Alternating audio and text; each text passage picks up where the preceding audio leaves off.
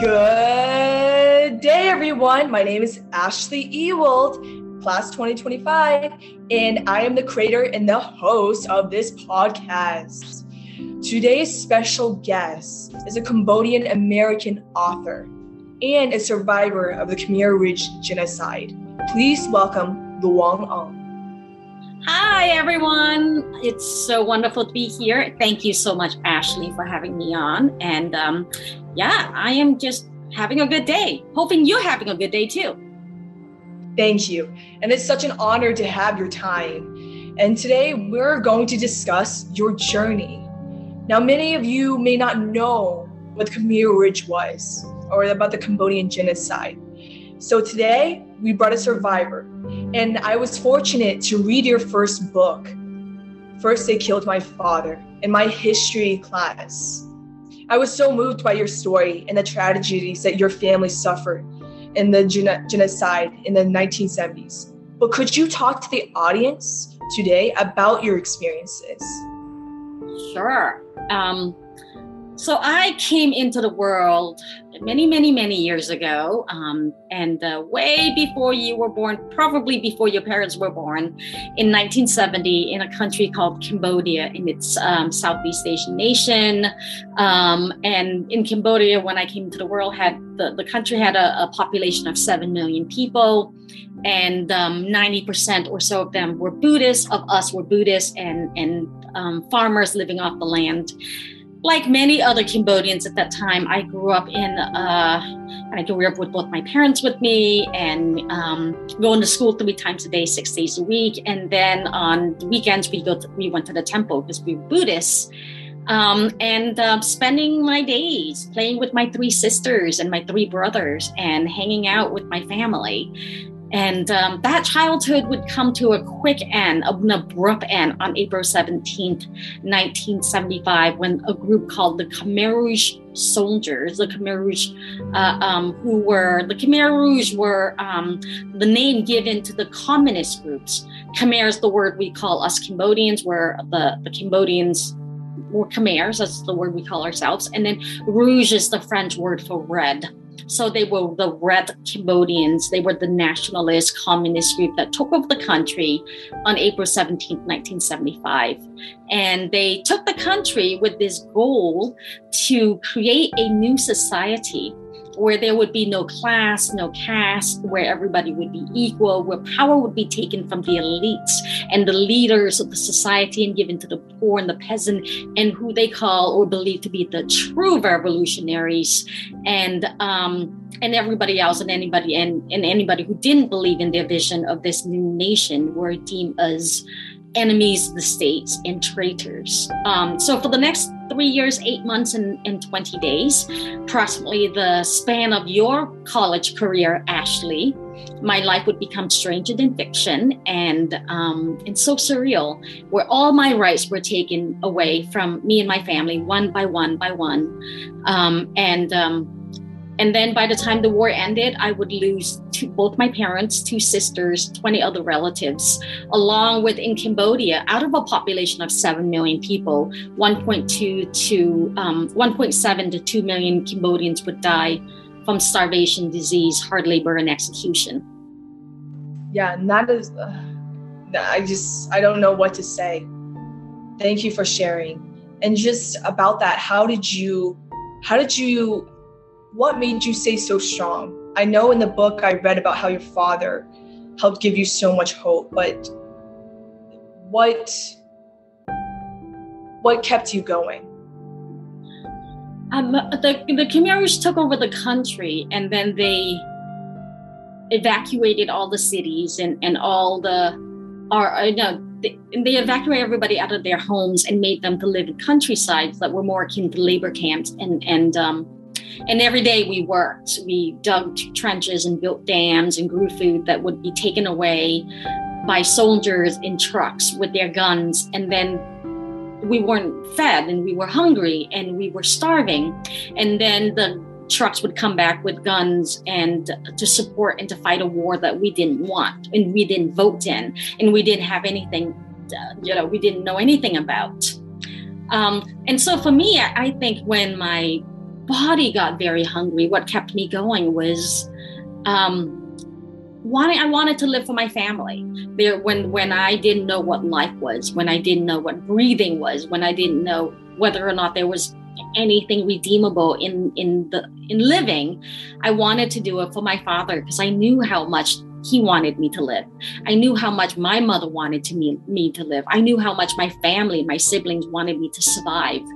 And it's a real precious gift to have people care for you, to have people love you, to have people who want you to be well.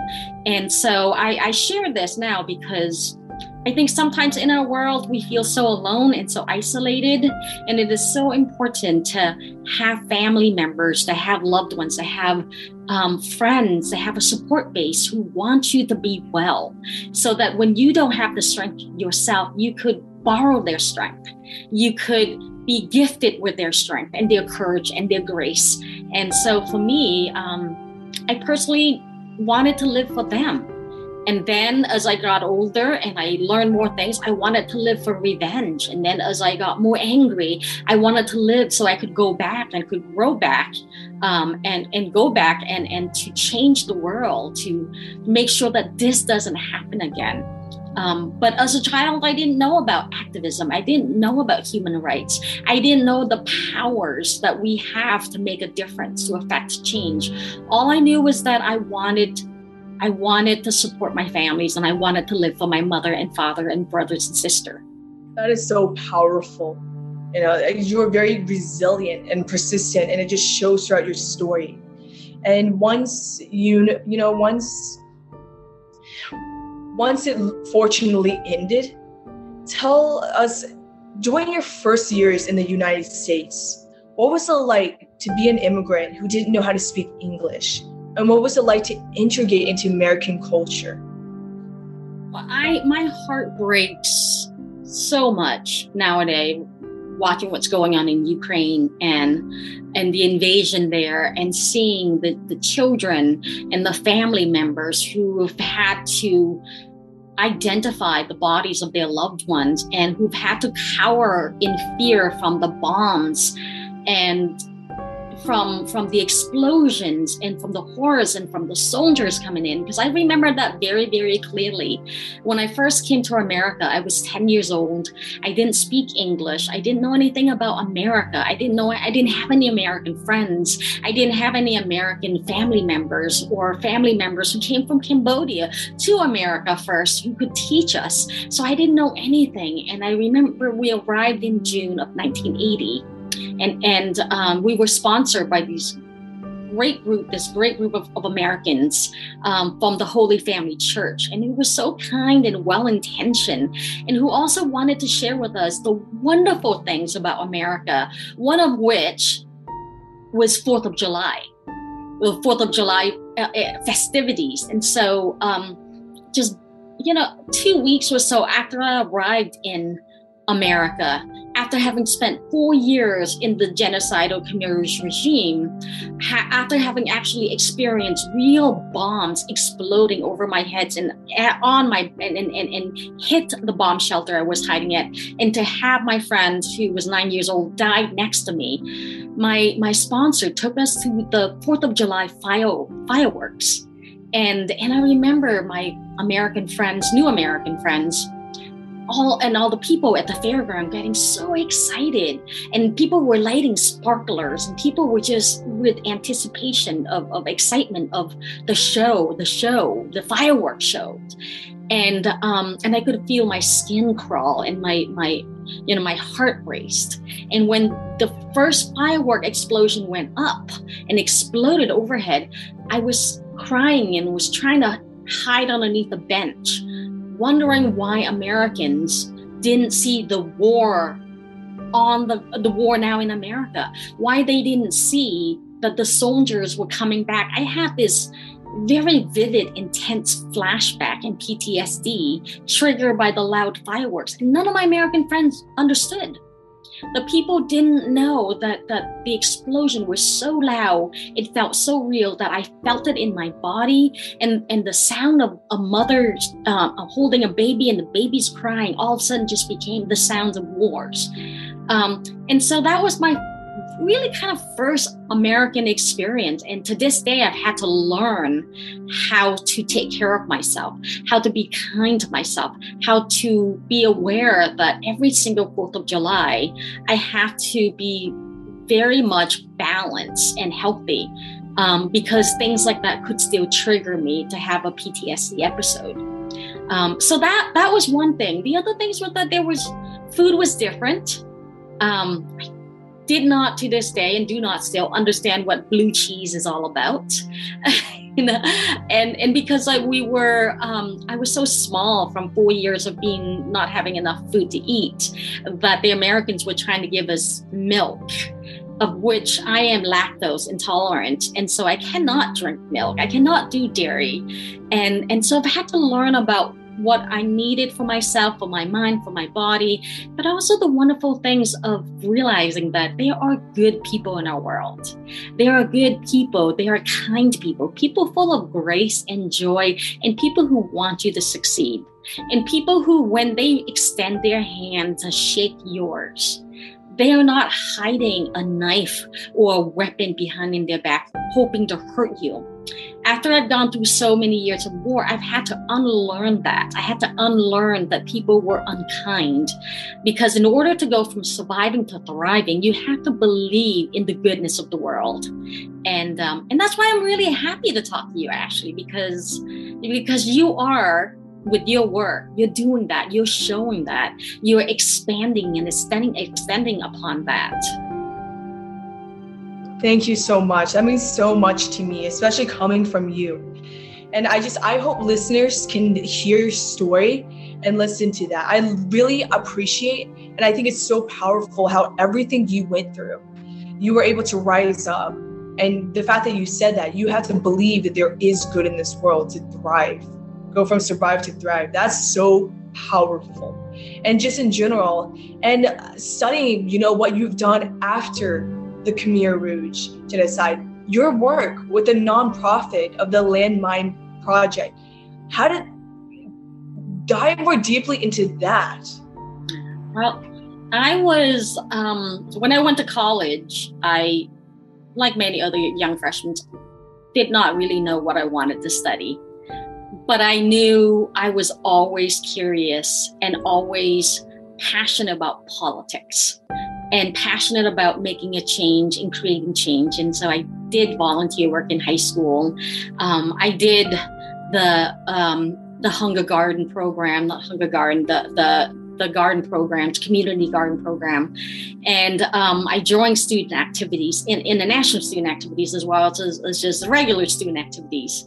And that I went to college and got my degree in political science, because I believe we have the power to make a difference. We have the power to create change. And I believe that peace is not an automatic. Peace, whether it's in your heart, in our community, in our world, at our school, in our home, peace is not something you wish and therefore expect it to be granted. Peace is not something you want and wait for other people to work on it and deliver it to you. Peace is not something you wait for your government to work on and to commit to and strategize and actually sit back and do nothing about it. So whether it's in your home, in your community, in your heart, it is something you must commit to. It is something you choose and strategize and work on and on a daily basis. So choose to be a better person. Choose not to have a road rage day. Choose to be a kinder person. Choose to say hello to somebody today. Choose to make a difference, because it's not just, you do have that power. And so after college, I chose to work at a domestic violence shelter for 3 years to help women who've been harmed and student in hurtful relationships find healthier ways to live. I then worked with the campaign to ban the use of child soldiers and then to ban the use of landmines. And I was very much inspired, or actually very much passionate about working on landmines and ridding our world of landmines, because they are these weapon systems the size of a hockey puck or a compact powder that once in the ground stay active for decades. And you can buy a landmine in our world for $1 to $3 and then put them in the ground, and it could be 10, 20, 30, 50 years after the war has ended.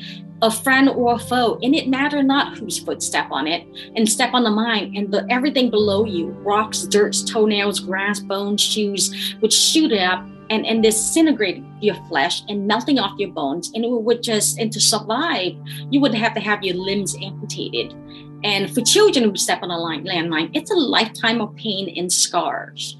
And because your stump may heal, but the bones will continue to grow and will protrude out of your stump. And so as a child, you would have to go to a hospital or a clinic and have your limbs cut and recut again until you stop growing. For an adult, it's a lifetime of pain and scars because there's this thing called phantom pain. But even though your limbs are no longer there, you continue to feel the pain. And I'm so passionate about it right now because landmines is, again, being used all over the world and have been harming and injuring and taking one life, one limb at a time at a rate of many thousands of people per year. As a traveler, as somebody who loves to go hiking, somebody who grew up in New England and hiked in the mountains of Maine and Vermont, and then also loved going to any one of the 70 countries in our world where there are landmines. How do I know if we don't work on this? How do any of us know that our next step will be a safe step? And so when I choose to work on various different campaigns, it's not only a choice to do the work because I want to assist anyone else, but it's also I choose to do the work because it's the right thing to do. And it's also the thing that we do for ourselves. We do to protect ourselves as much as we protect others. And I really believe strongly that we all have this power to make a difference. Yeah, I believe that too. Thank you. And just in general, like after all the things that you've been through and just your landmine project and everything like that, you have a documentary that Angelina Jolie had helped she directed. And what was it like to see your story on the big screen? Yeah. Well, first of all, it's not a documentary. It's actually a feature movie. It's a feature film. And it's called First They Killed My Father, and it is streaming now on Netflix in 190, 150 countries. It was really wonderful. And I'm so grateful to work on a project with somebody I trust and somebody I love and somebody whose integrity as a woman, as a mother, as a humanitarian, as a human rights workers, and somebody who cares passionately about our world. It was a privilege and an honor to work with a friend as well. What was it like to see the film? And it was very emotional and very powerful for my family, for myself. And more importantly, it was so encouraging and healing to work with 20,000 Cambodians extras, the musicians and the actors, the producers, the assistant producers, the costume designer, the makeup artists, to make a film like ours. We worked with 20,000 people and we shot the film for 4 months in Cambodia. And it was such a joy. It was such a healing and spiritual experience to spend 4 months in Cambodia with so many Cambodians and Americans and other Westerners making and working on a project that we all care so much about, that we all work on with the goal to help people not only know a little bit more about Cambodia, but to know the strength, the resilience, the grace, the generosity, and the love of the Cambodian people, and those who survived the war and those who are thriving in life. Yeah. That's incredible. That is speechless. That's incredible. And I watched it too. It really does. And it really summarizes your book so well as well, and it's just, I encourage every student, professor, staff, parents that are listening to watch her film because it's very powerful, but most of all, read her book. And just in general, your story is very different from many of the authors in the books I read in my modern global history class. And what stood out to me the most is the fact that you lost your parents, and all the other authors, they lost their parents as well. but the fact that you use them as motivation to survive it's very powerful. And then being able to rise up and then come to America and doing all these incredible things. Like, how do you go about making a difference in this world? And how would you encourage other people to do the same? I think, there's so many things going on in our world right now. So many things. I believe that we are born into the world with a sense of curiosity and compassion and generosity and grace in life. And then as you go on in life, you go to school, you go out into the world, things come at you so quickly, especially now with the technology that we have, that they overcrowd us, that they confuse our sense of self and our sense of identity and our sense of voice and narrative. And I think the tool to not just finding the voice and finding the work, but also finding your identity is to listen to the vibration of your heartstrings. And that is so important, to listen to the vibration of your heartstrings. Our hearts are made of many chambers, and I always imagine, to me, your heart similar to visually like this violin, and that there's certain vibration that when you play on it that just really hits the right note. And so it is for a young person especially, and anybody else, professor, young person, adult, old people like myself. It's that when you're reading a book, or when you are watching a television show or documentaries or news stories, to listen to the vibration of your heartstrings. And this will lead you to what you really care about. Because there are over 1.5 million charitable organizations registered in the US right now. There are so many different things that we can get involved with, that we can work on, so many issues that we need to know about, but we can't know about them all. We can't work on them all. And what we need to do is to work on the ones that you are most passionate about. Because when you connect your passion and your action together, you will actually stay on that track, on that path much longer, and therefore creating a sustainable change instead of something that is very truncated and abrupt. And so I really think that's what student needs to do, is listen and to pay attention and then get involved. Once you hear that vibration, then research it. Find out what it's about. Find out why you care about it. You actually may care about student government, and that is the vibration of your heartstrings. That is the note that is most authentic to you. Your work is to find out why you care about it. What is it in your history? What is it in your family? What is it in your community? What is it in your heart that is making you care about this so much more than other issues and projects? And once you understand that more, I believe that then the issue in you will be so much more bonded, and you will stay on this much longer. That's what we need. We need everybody to not just get involved, but to get involved and stay with it. I have been involved and have cared about human rights issues for over 30 years now, probably more like 40 years. I started when I was in high school.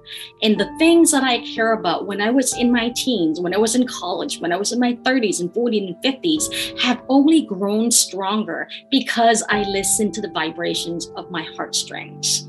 And so I think it's very important to do that. And then research, get involved, take action, work together. And also know that what you do matter. Do not lose faith. Do not lose hope. Do not go into the dark side. Always know that there is light, that there is hope, and that your voice and your actions and your work absolutely will change somebody's life. If not the world, somebody's life who's just like me when I was a little girl, who just like you, Ashley, and that will make all the difference to that person. And who knows what that person's going to grow up to do. Wow. Yeah. Yes. very I much. actually have like maybe about 3 more minutes, and then I gotta jump on the next call. Awesome. Thank you so much, Miss Luong. Awesome. Any last remarks? That's incredible. Thank you so much for your time. Last remarks, have a great time at school. Enjoy yourselves. Learn and study, love and live and laugh. And also don't forget to work on your compassion, your kindness, your generosity.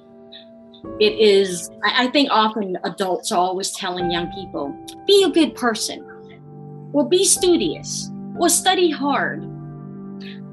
I'm here to say all that, but also be kind. Be generous in spirit. Be compassionate. Be empathetic. Yes, and all of that is from Luong Ong, everyone. Thank you so much, everyone. And don't forget, follow the Picho Times podcast. Thank you so much. Thank you. Bye. Bye.